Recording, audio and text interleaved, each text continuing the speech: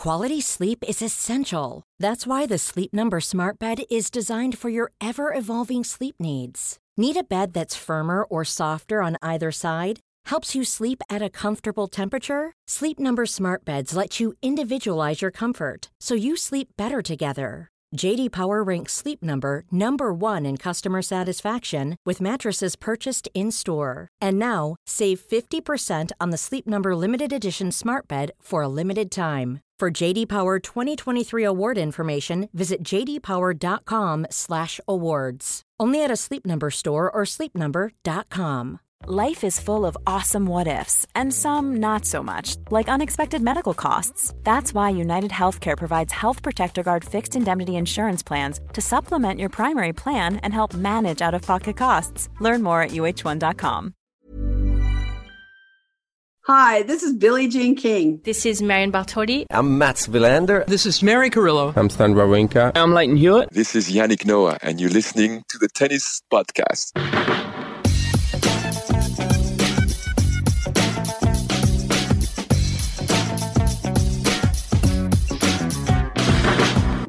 Well, it's 9 o'clock on a Friday night here in the UK. Matt is in Malaga, where it is 10 p.m. on a Friday night. Hello, Matt. Hello.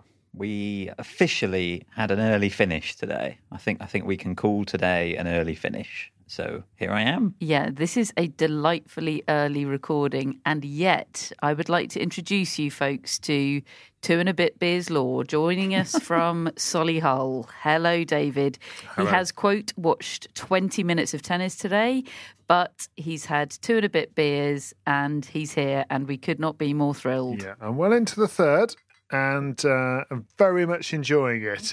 Yes, I've kept an eye on the tennis as the day has gone on via the wonders of mobile phone technology, and whilst my hands were freezing on the side of the football pitch while my son was playing, I did have Emil Rusevori trying his damnedest on it for a small amount of time. But yes, I may be somewhat leaning on Matt Roberts like I've been doing every single day of the week. Yeah, I mean, it's clear to everyone listening who's doing the heavy lifting in terms of takes this Davis Cup week. David and I we're mere accoutrement this week. Thank goodness for you, Matt, in Malaga, where the Finland fun is over. R.I.P. the Finland fun. It was good while it lasted, but the aforementioned damnedest of Emil Rusevori just wasn't enough. Matt, Australia are into the Davis Cup finals final. They are. And actually, when I got to site this afternoon, they were practicing, the Australian team, on the court.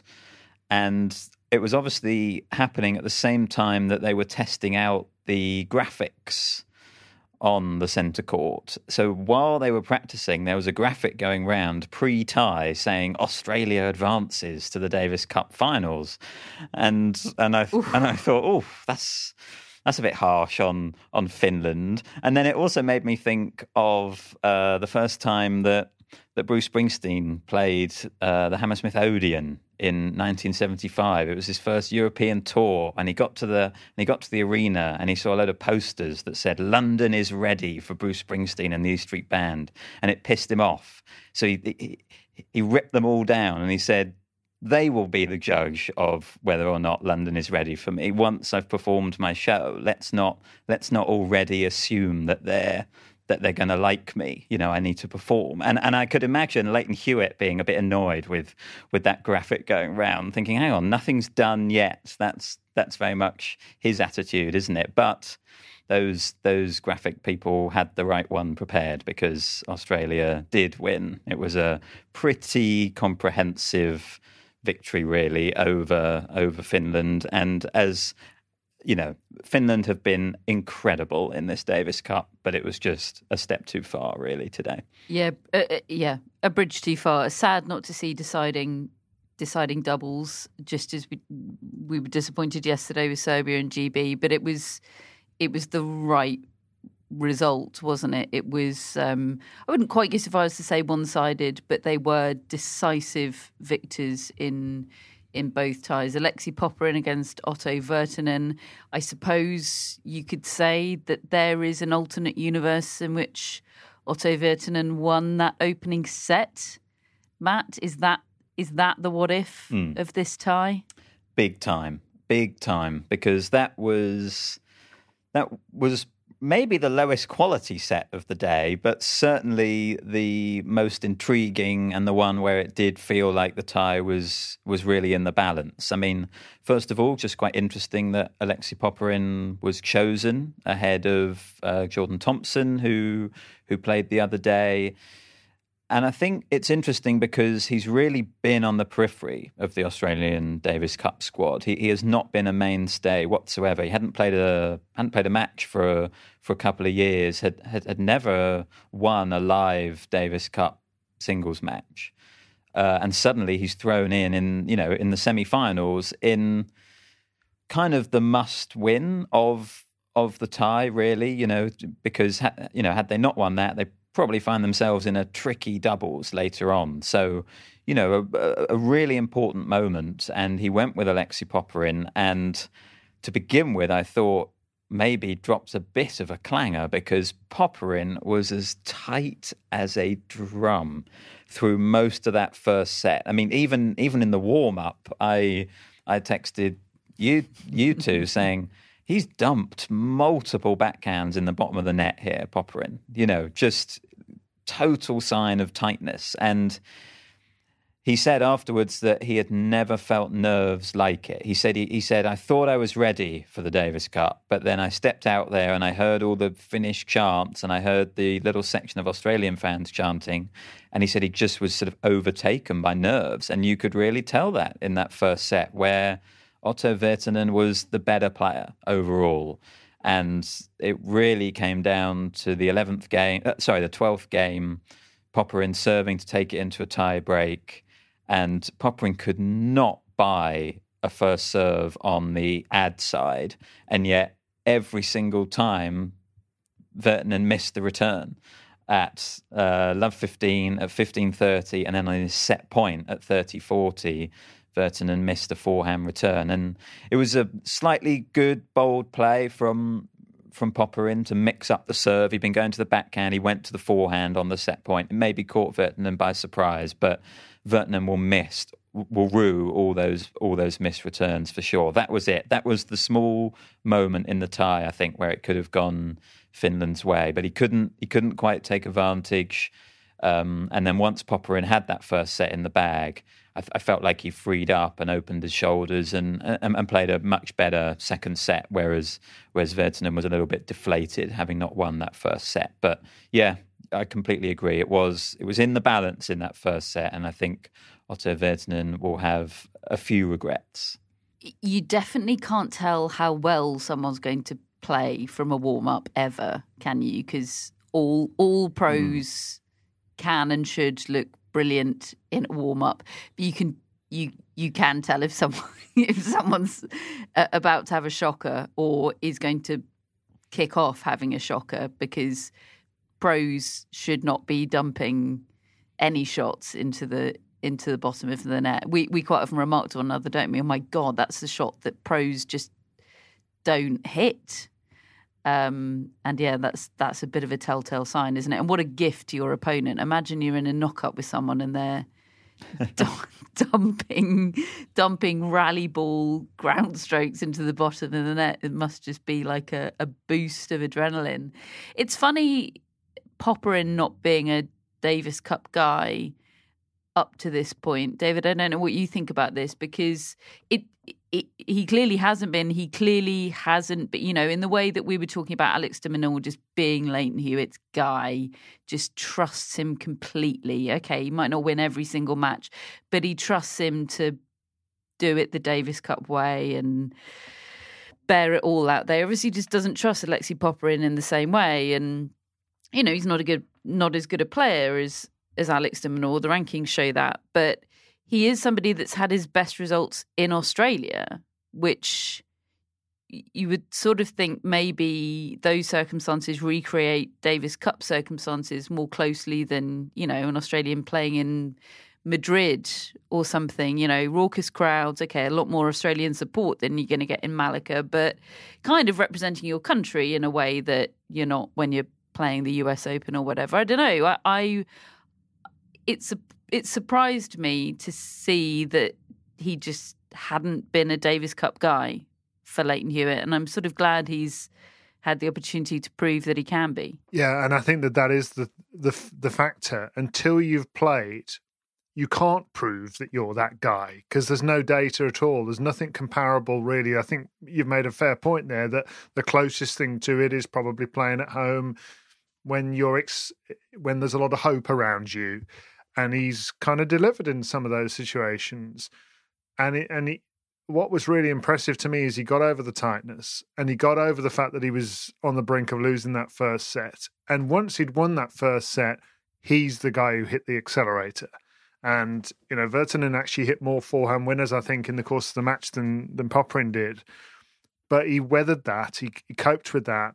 And then when he needed to, he brought his own hammer down.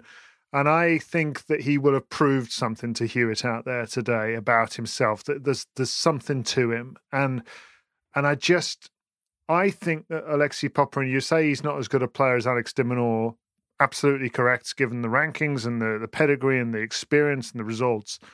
But he should be. He should be as good as Alex de Minaur. Different, but my God, this guy's got a good game. He's 6'5" or whatever it is. He hits the ball so hard. He moves all right for a guy of his size. He's 40 in the world, right? It's one below his career high. He should be capable of better than that. And this could be the launch pad. Spending time with Hewitt, proving to Hewitt that with the green and gold on his back that he's better than he was without it. And I actually love listening to Alexei Popyrin in post-match on-court flash interviews. I think he gives himself to you. He tells you how he's feeling. He's actually quite eloquent in how much information he gives you and how much emotion he gives you. And I warm to him when I hear him talk, and I'd really like to see him become relevant a lot more often. In fact, I think he's on the outskirts of the wish list. He's not in it, but he's on the outskirts. He's sort of, periphery. Wow. What does he need to do to get on the wish list? Win the Davis Cup. Well, yeah, because I think he either reached a final or won a title last year. He won Umag earlier this year. He beat beat Stan Wawrinka in the final when everyone in the crowd was going for Stan Wawrinka, because they wanted to see it. And he said Wawrinka's his hero, didn't he, on the court in the interview? And it was just so lovely. And he had such a way with words. And I really warmed to him. And I thought therefore it was interesting today how he was really describing this win today against world number 171, Otto Virtanen, as the best win of his life. When you've got a direct comparison with earlier in the year where he's actually won something, this was only the semi-final versus the final. He's beaten a sort of legend of the sport in Stan Wawrinka in that final. And yet he counts this as the bigger moment. And I wondered whether that was an in-the-moment thing sort of on the court, but he really doubled down on it in the press conference when he'd had a little bit of time to reflect.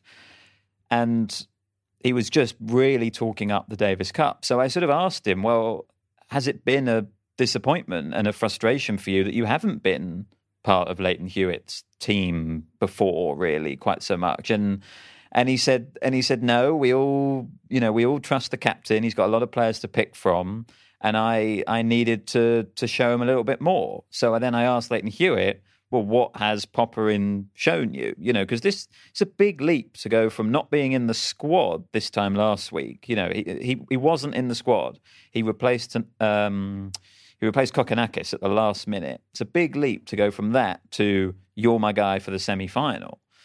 And I think Hewitt said it was a lot to do with matchups. The fact that he'd beaten Otto Virtanen earlier this year gave Hewitt some confidence. But more generally, he talked about how he feels like he's seen a development from Popyrin this year. That career high came this year. he specifically mentioned that win over Taylor Fritz at the Australian Open as an example of sort of what Popyrin can do under those sorts of conditions and circumstances. And he talked about his run in the summer, I think in Cincinnati, he did pretty well as well. So clearly Hewitt has been impressed, and he had him with the team during the group stages in Manchester. He didn't use him, but he had him sort of on the sidelines, hitting with them all, practicing. And I think Hewitt basically runs these kind of training camps before a Davis Cup tie, and he needs to see these players putting in all the effort. And clearly Popyrin has shown that and just earned his place and earned his call. And I'm really pleased for him that he delivered on it, actually, because that would have been a tough loss to suddenly get the call up and then lose. Does that set you back in terms of getting into future teams? But he was tight in that first set, but he overcame those nerves and then got the win. So I think he's very much in contention to play again in the final in 2 days' time. In contention? Do you expect him to play? Would you be surprised? Is he in the mix? Would you be surprised if he didn't play in the final? I think I would be. He should play. I think so, yeah. Yes, I think I would go with him. I mean, he was very tight, and whether he's able to come out on court in the final and not be tight, I think will be a big question, because whoever Australia play in the final, he'll be playing a higher quality of opponent than Otto Virtanen, even as well as Otto Virtanen has done in Davis Cup this year. I guess I was quite convinced by Hewitt talking about matchups. So I do think that ultimately will be the decision. I don't know what the head-to-heads are and everything, but equally, Italy and Serbia, you don't really know who their number two is going to be. So if you're going too much on matchups, you could get that wrong. So maybe you need to just have a gut feeling and trust the guy. And yeah, I certainly think Popyrin has got a higher ceiling than Jordan Thompson, for example. Like I think Popyrin can hit higher heights with his tennis, and if that's what you want, then he's your guy. But if you want a guy who's going to be a solid 7 out of 10, guaranteed, then it's Thompson. But yeah, I agree. I think you need to go out there and try and win it, especially because de Minaur's not going to be the favourite in his singles, which is a switch for Australia. They're used to being able to rely on de Minaur, but he may well, if there's any competition where de Minaur can get a really big win like that, it probably is this one. But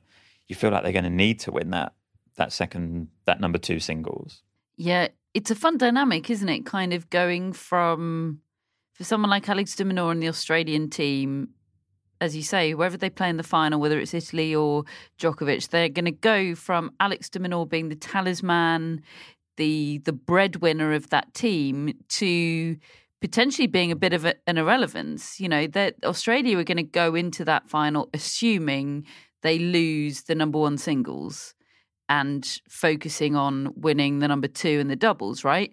Absolute Brucey bonus if Alex de Minaur wins that, but they have to plan on him not. And that's so different to every match up until this point. Yeah, and they ran into that issue last year, where de Minaur was... He's such a good number 1 to have, because he always shows up. He never lets you down. He wins the matches he's expected to win.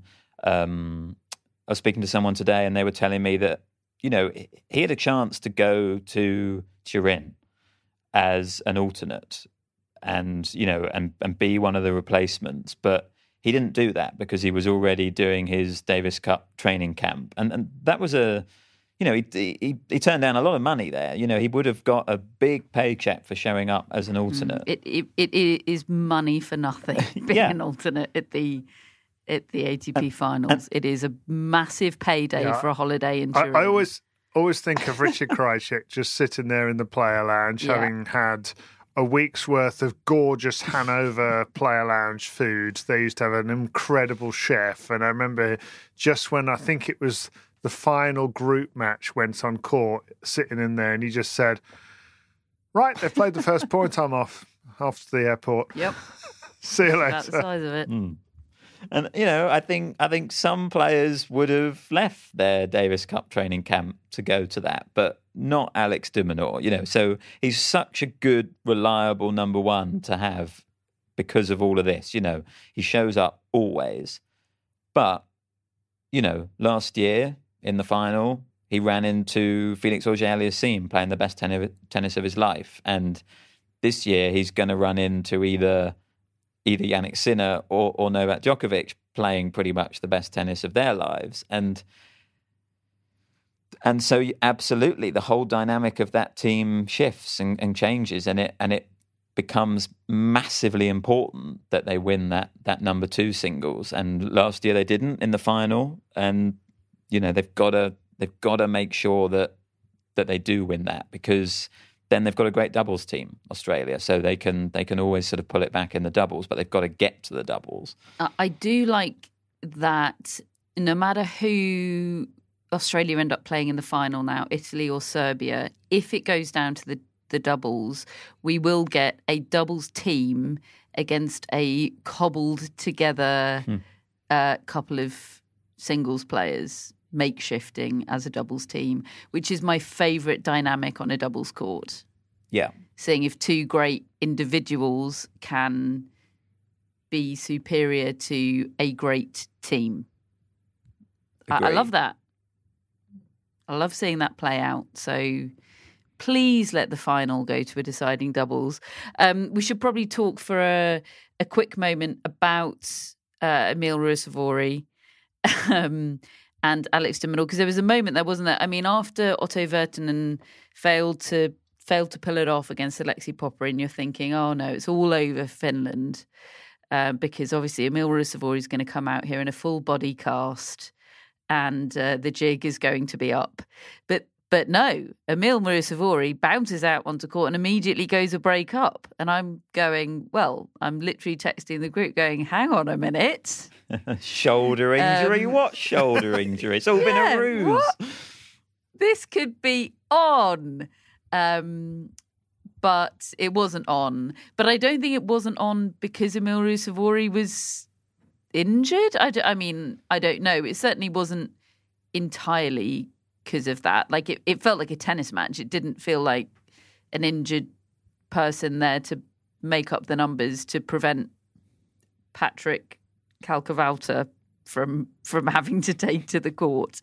It felt like a proper tennis match, at least. Yes, I don't think he was injured, but he wasn't at 100%, and I think he sort of analysed it in the press conference as he didn't quite have the power in his arm that he normally does, and I think that was most evident on the serve. He just wasn't getting his serve speed up to what it can usually be, and I think he just thought, I need to tee off here and hope that they go in, and when they did, he was electric. Some of the shot making was absolutely brilliant, but it was very tough to sustain that for such a long period of time, especially against someone who defends as well as Alex de Minaur and gets as many balls back as he does. And I think on this court where it's staying really low, it's great for Alex de Minaur because he hits it so flat, and I think Ruusuvuori sort of sometimes struggled with that. So it was a competitive match for sure. There was a brilliant game in the second set where Ruusuvuori staved off so many break points, and I thought, okay, maybe this is going to put a bit of pressure on Alex de Minaur. He thought he was going to be a double breakup. He's still only a breakup. How is he going to cope with that?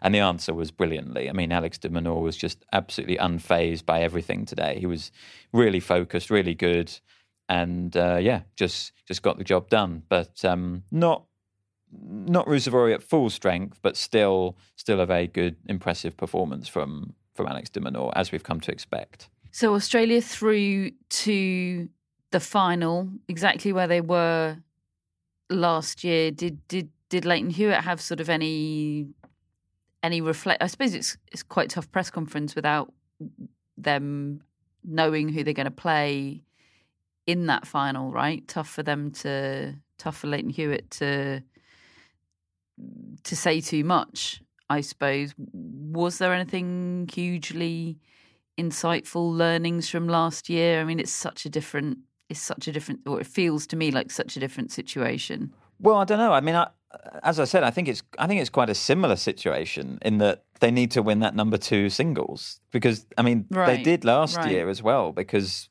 okay, it was closer.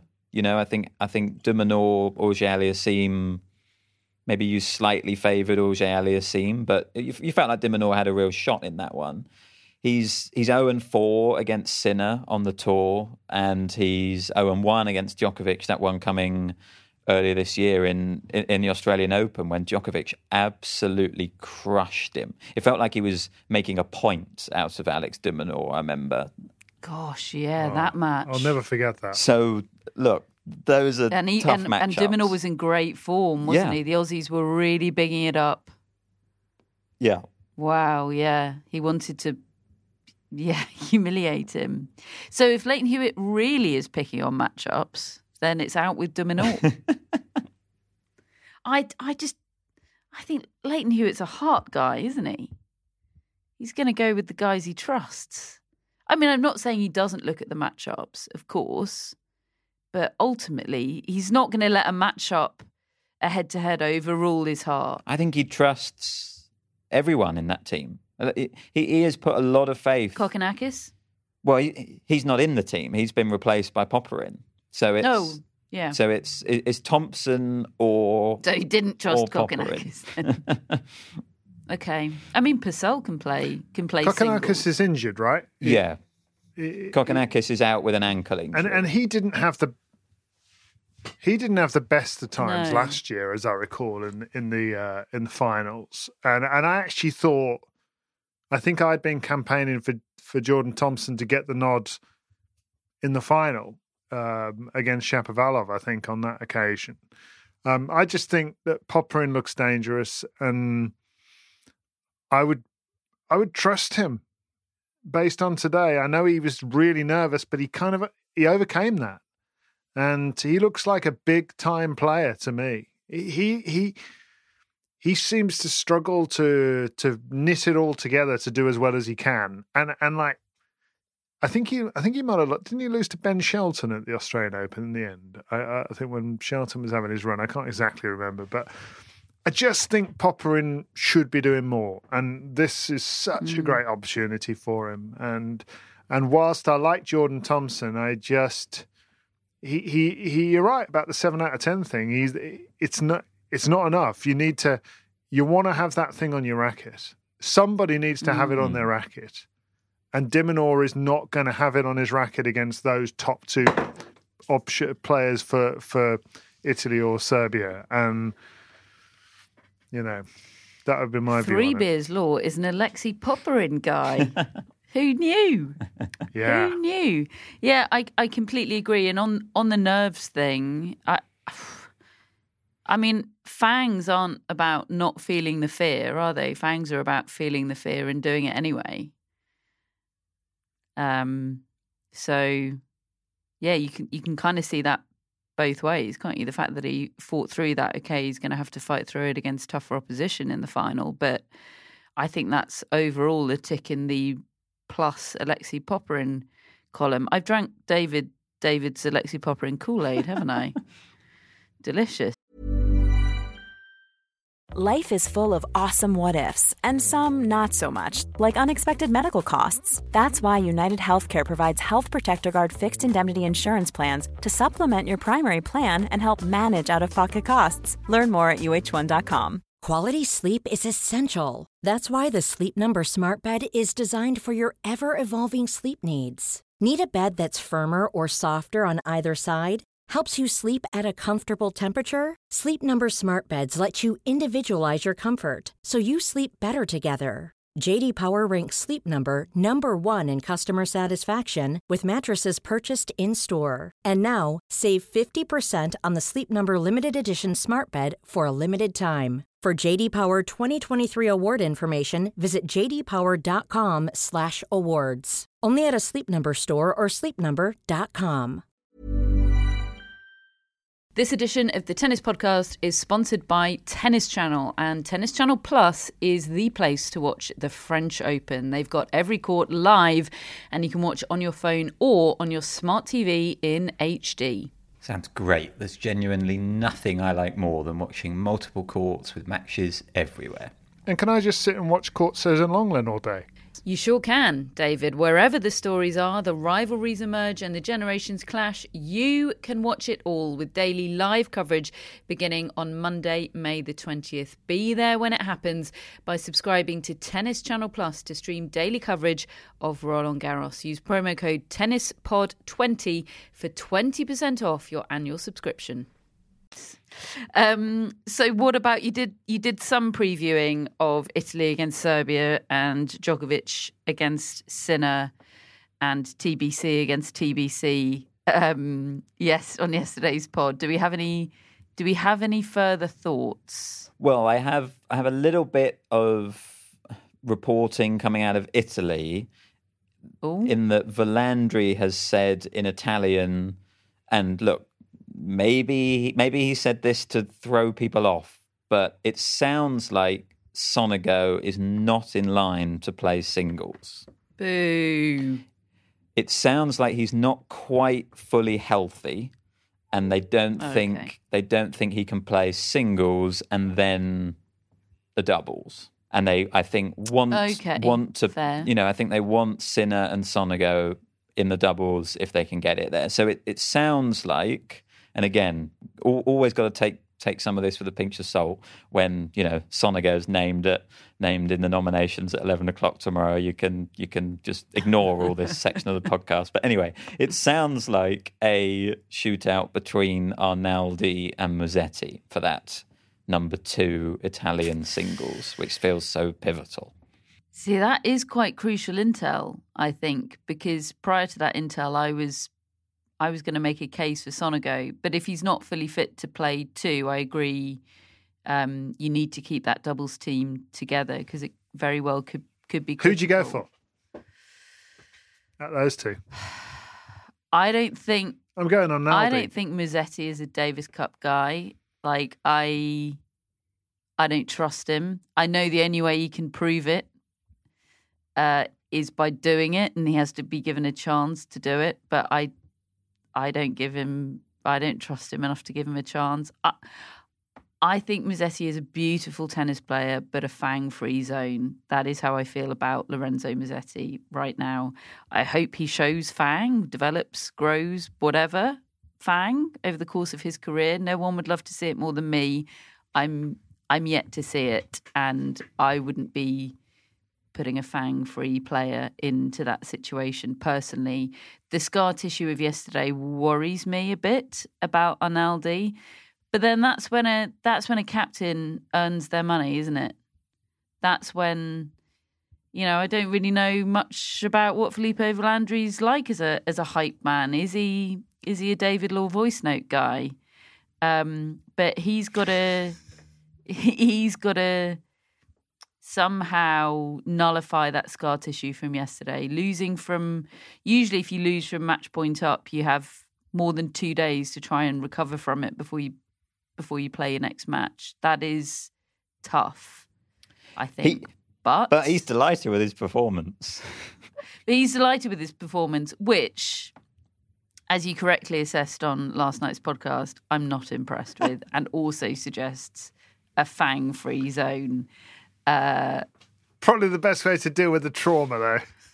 Yeah. Yeah. Basically, long-winded way of saying I'd rather Sonego was up for it or Berrettini was fit, but between those 2, I'd probably just about edge Arnaldi. Yeah. Matt? I think I would be going Arnaldi as well. He did a lot right against Botic van der Zandschulp. He really did. There were very good elements of his performance for sure. And I agree with you about Musetti. And he has had a bit of a chance in this competition. Okay, not this week, but he has played Davis Cup before. He's got a losing record in singles. He's lost his last 3 in this competition in singles. He's only won 1 of his last 7 matches, period.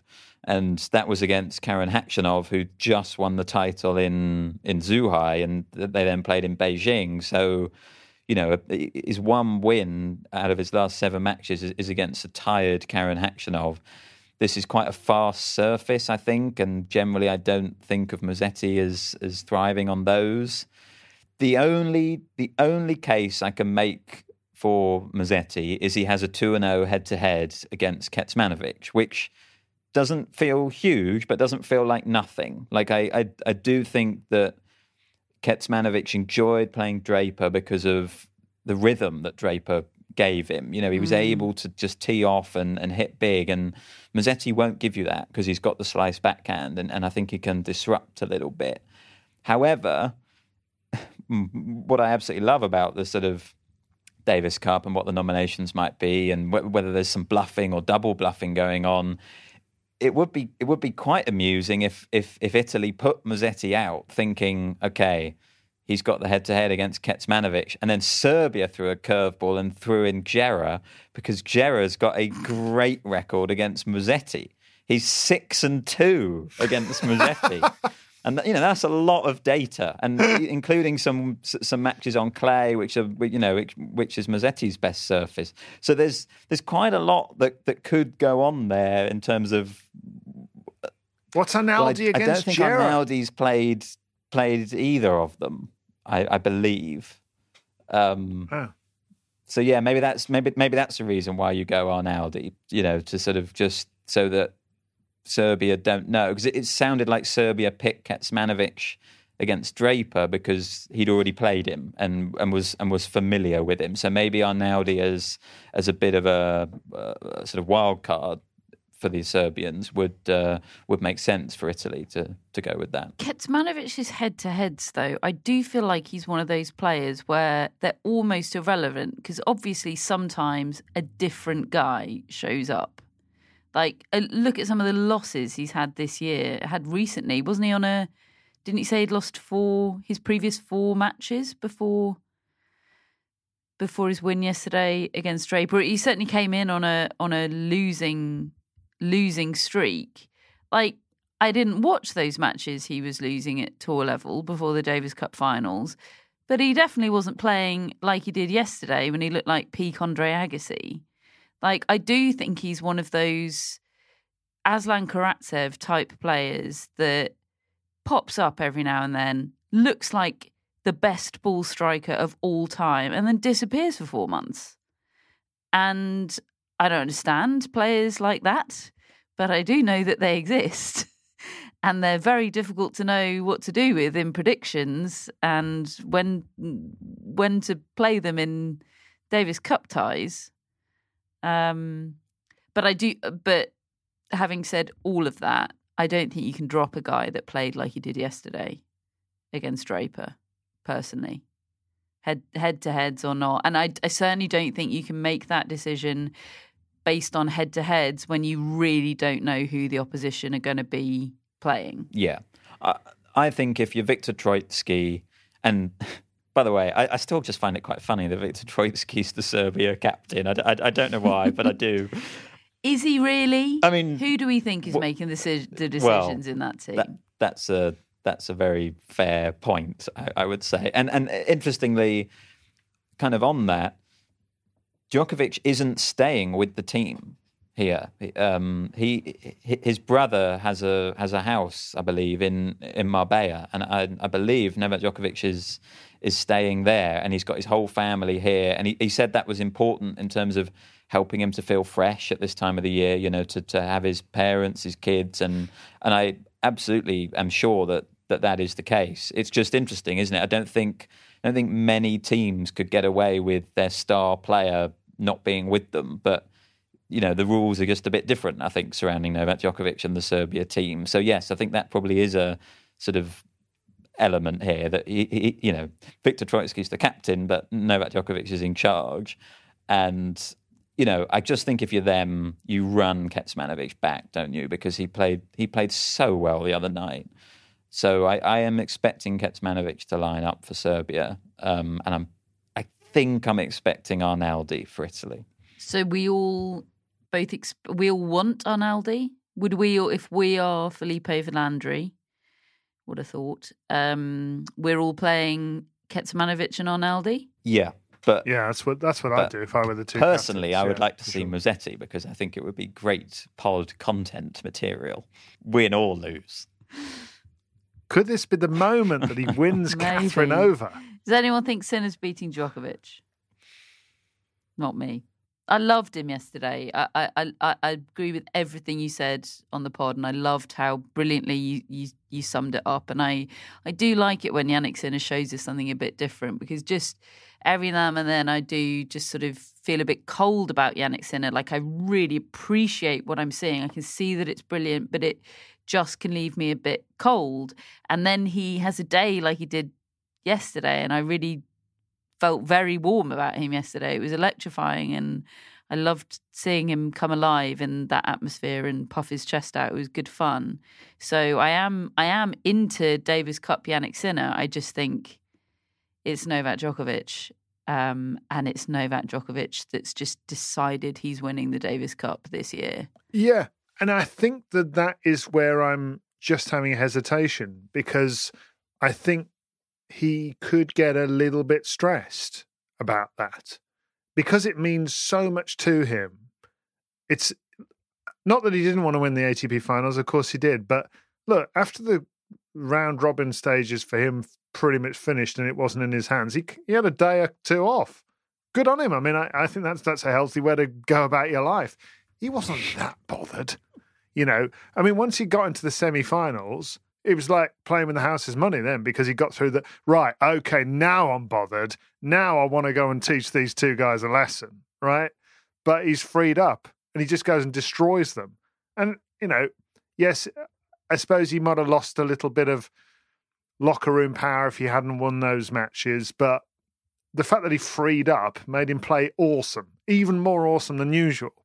And then there's another version of him, the one where he goes and rubs Alex de Minaur and Australia's face in it last year. Those are different causes to this one. This one is something that really matters to him, matters deep down in his soul. He desperately wants to win this for his country. There's emotion at stake here. Now, that may well make him play even better, but I think it also could make him stressed.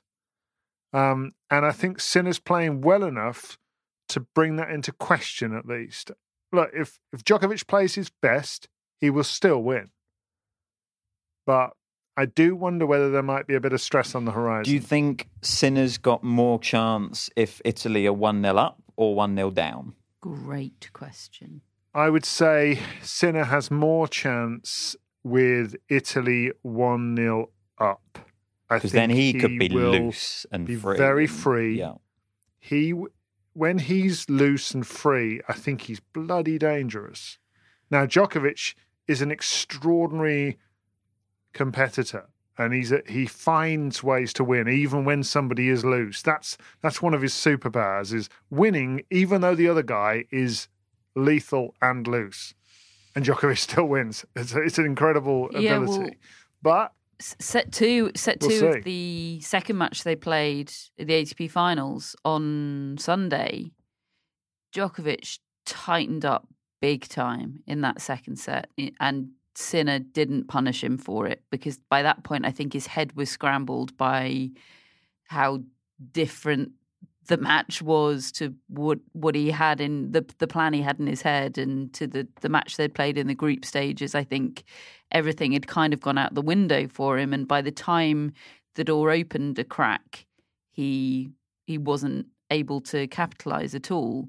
But there was a period of play midway through that second set where Djokovic was there for the taking. He tightened up so badly, but because Sinner wasn't kind of loose enough by that stage to take advantage, we didn't kind of get to see it play out. But I see what you mean. If Sinner's loose and Djokovic tightens up, I think it'll be interesting. I think there'll be moments where we see that dynamic. I just think Djokovic will fight through it in the end. But just give me the doubles. Yeah. Give me the doubles. Well, that's it. I mean, and then if we get doubles, chances are we see Sinner Djokovic again, just on the doubles court, which would be fun. I mean, I'm actually more into that. I've seen a lot of Djokovic Sinner in singles. It's been great, but give me Sinner versus Djokovic in doubles. Imagine an immediate rematch. Imagine, right, if Sinner's playing second and Sinner finds a way to beat Djokovic, and then they have the rematch in doubles. Oh. Djokovic isn't going to lose 2 matches in a row, though, is he? Just like he was never going to lose to Jannik Sinner twice in a week. He's not twice in a week. Not lose to him twice in an afternoon. In 4 hours. It's I'm very excited for it. I mean, as you said, third meeting in 11 days. Like, yes, okay, we have seen it a lot recently, but this is kind of it's a special period in the rivalry right now, and they are the two informed players, and this is what you want from the Davis Cup, for the best players to be meeting. And look, I love the Davis Cup when it gives you a romantic story like Finland. How can you not be romantic about it? But equally, part of the reason why the format changed is because very often you wouldn't get the top players coming up against each other. Rafael Nadal is on this incredible Davis Cup winning streak of, 26 matches or whatever.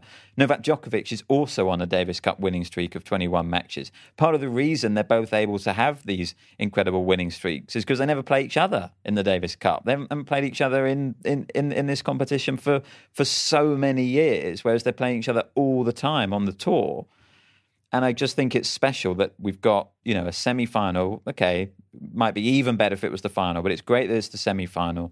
2 best players in the world right now are going to go up against each other, and that's what you want. And it's going to be a different atmosphere to what it was on the tour, and I think it's going to be great. I think it's going to be more like their first match in Turin in terms of how close it is than their second one. I don't know. I can't see Djokovic just sort of swatting him aside like he did in that final. I think it's going to be close. Yeah, I agree. It is. Oh, it's delicious. Can't wait. And it's an earlier start tomorrow, Matt. Is that right? It is. It's a 12 p.m. start. I think that's to give the winner a bit of recovery time, because obviously, right. Australia have got an advantage there in terms of that. Great. Okay, well, take advantage of an early night. David, 3 beers law, I should say. Early night for you. Yeah. Or maybe the night is still young. Maybe a Birmingham club awaits. We're going at least 4. That's what I can promise you. And I will save my big format rant for you for one of the remaining 2 podcasts. Okay. Is this a new Pretty rant? pumped for that. Yeah. I don't know. I might have said it a year ago at the end, but I'm going to say it again because I feel very passionate about it. Love it. Great. Okay, fantastic tease. Tune in to our 2 remaining Davis Cup podcasts tomorrow, folks. Another little tease for you. I will be in Malaga with Matt, making an on-site cameo. Excited. Returning to the Whittaker heartland. I don't know. I only found out this week that my great-grandparents lived in Fuengirola. But exciting stuff. There we go. So, yes, brief cameo from me in Malaga. So we'll be back tomorrow. David's rant promised at some point over the weekend. We have our mascots. I think all of our predictions are still in play. No, Matt lost his today. Matt and Maisie had... No, Matt and Darwin had Finland. Yeah. And it was fun while it lasted. It was. David and Maisie... Finland fun. David and Maisie have got Serbia and I've got Italy. Serbia. With Xenia. So it's all on the line tomorrow, folks. Billie Jean. I had a little FaceTime with Billie Jean earlier. It was lovely stuff. I'll pop a picture of that on our Instagram if you fancy it. Billie Jean is sponsored by Billie Jean King and Ilana Kloss. We have our top folks and executive producers, Jamie, Hannah and Drew. And the three of us are here, so we have shout-outs. Over to you, Matt. We have Michael in New York. Just Michael. Hello, Michael. Michael. Like Michael Chang. Michael Russell. Michael Moe. Michael Stick. I've come up with 2 Grand Slam champions. We did Russell and Moe. The biggies. Mine were the 90s. What do we know about Michael? We know that he's been listening to the podcast since before the pandemic, and it's been a weekly routine that brings so much joy, he says. Oh, love that, Michael. Thanks, Thank you. Michael. Thank you very much. Yeah. We've also got... I've just freestyled his name. He probably hates Mike. Let's see what you do with this one. Lisa Wiersma in Chicago. Hello, Lisa. Right, Lisa. Like Lisa Raymond. And this is an excellent story. Lisa says, I mostly listen to the pod walking my blue tick coonhound who has a tennis name. It's Cliffy because I heard Pam Shriver refer to Cliff Drysdale by that name for years on ESPN coverage, and I loved it. Oh, should have called the dog Pam. That. Boy dog, boy dog. Very good point. Still call it Pam. Call your next dog Pam. Pammy. Pammy. Cliffy is a good dog name, though, isn't it? Sensational. Well done, Pam. Love that. Well done, Pam. Well done, Lisa. Well done, everyone. Thank you very much. And finally, for some reason, I've only got 3 written down today, despite promising 4, but I'm afraid this is your lot. We have Geraint in Southwark in London. Oh, not far from me. I was very close to Southwark earlier, making my second trip in a month to the London Aquarium. Can't stay away. I'm struggling for tennis names. Well, we've got Geraint Thomas, the cyclist, which is sport, at least. It's better than either of you two are doing. Correct. Well, I would have also have come up with Thomas, but you got name, in there it? first. Welsh name. Southwark. Tom Daly lives in Southwark. Or he used to live in Southwark. I saw him once in a Tesco Express. Geraint Jones. That's a cricketer. Yes. No. Rugby player. No, Geraint Jones played... there's a Geraint rugby player that I'm probably trying to think of as well. Probably half the Welsh rugby team are called Geraint, aren't they? Yeah. Geraint Jones was the wicketkeeper at the 2005 Ashes, I believe. Very good. I'm going to say confidently there are no tennis Geraints. This isn't us dropping the ball. This is just tennis letting us down. And letting you down, Geraint, quite frankly. It's not too late to turn pro. But thank you very much for your support. Thank you to all of our shout-out friends, our intro friends, all our friends of the Tennis Podcast that make this possible. If you'd like to get yourself a shout-out or an intro, the link to do that is in our show notes. And remember that in just in fact, a couple of weeks' time, we will be reopening various categories for 2024. Pet mascots, executive producers, guest editors, all the fun stuff. So more details to follow. But if you've got 2 pets, pick your pet now to be a mascot for 2024. Right. Or if you don't have a pet, but you'd like to have a pet mascot, get a pet. This is the push you've been looking for. The time is now. You also get a pet out of it. Exactly. A pet and a mascotdom. Double tick. Right. Let's get this show off the road. 3 Beers Law, thank you for your company tonight. Matt, thank you for bringing some credibility to the show. Thank you for listening. We'll speak to you tomorrow.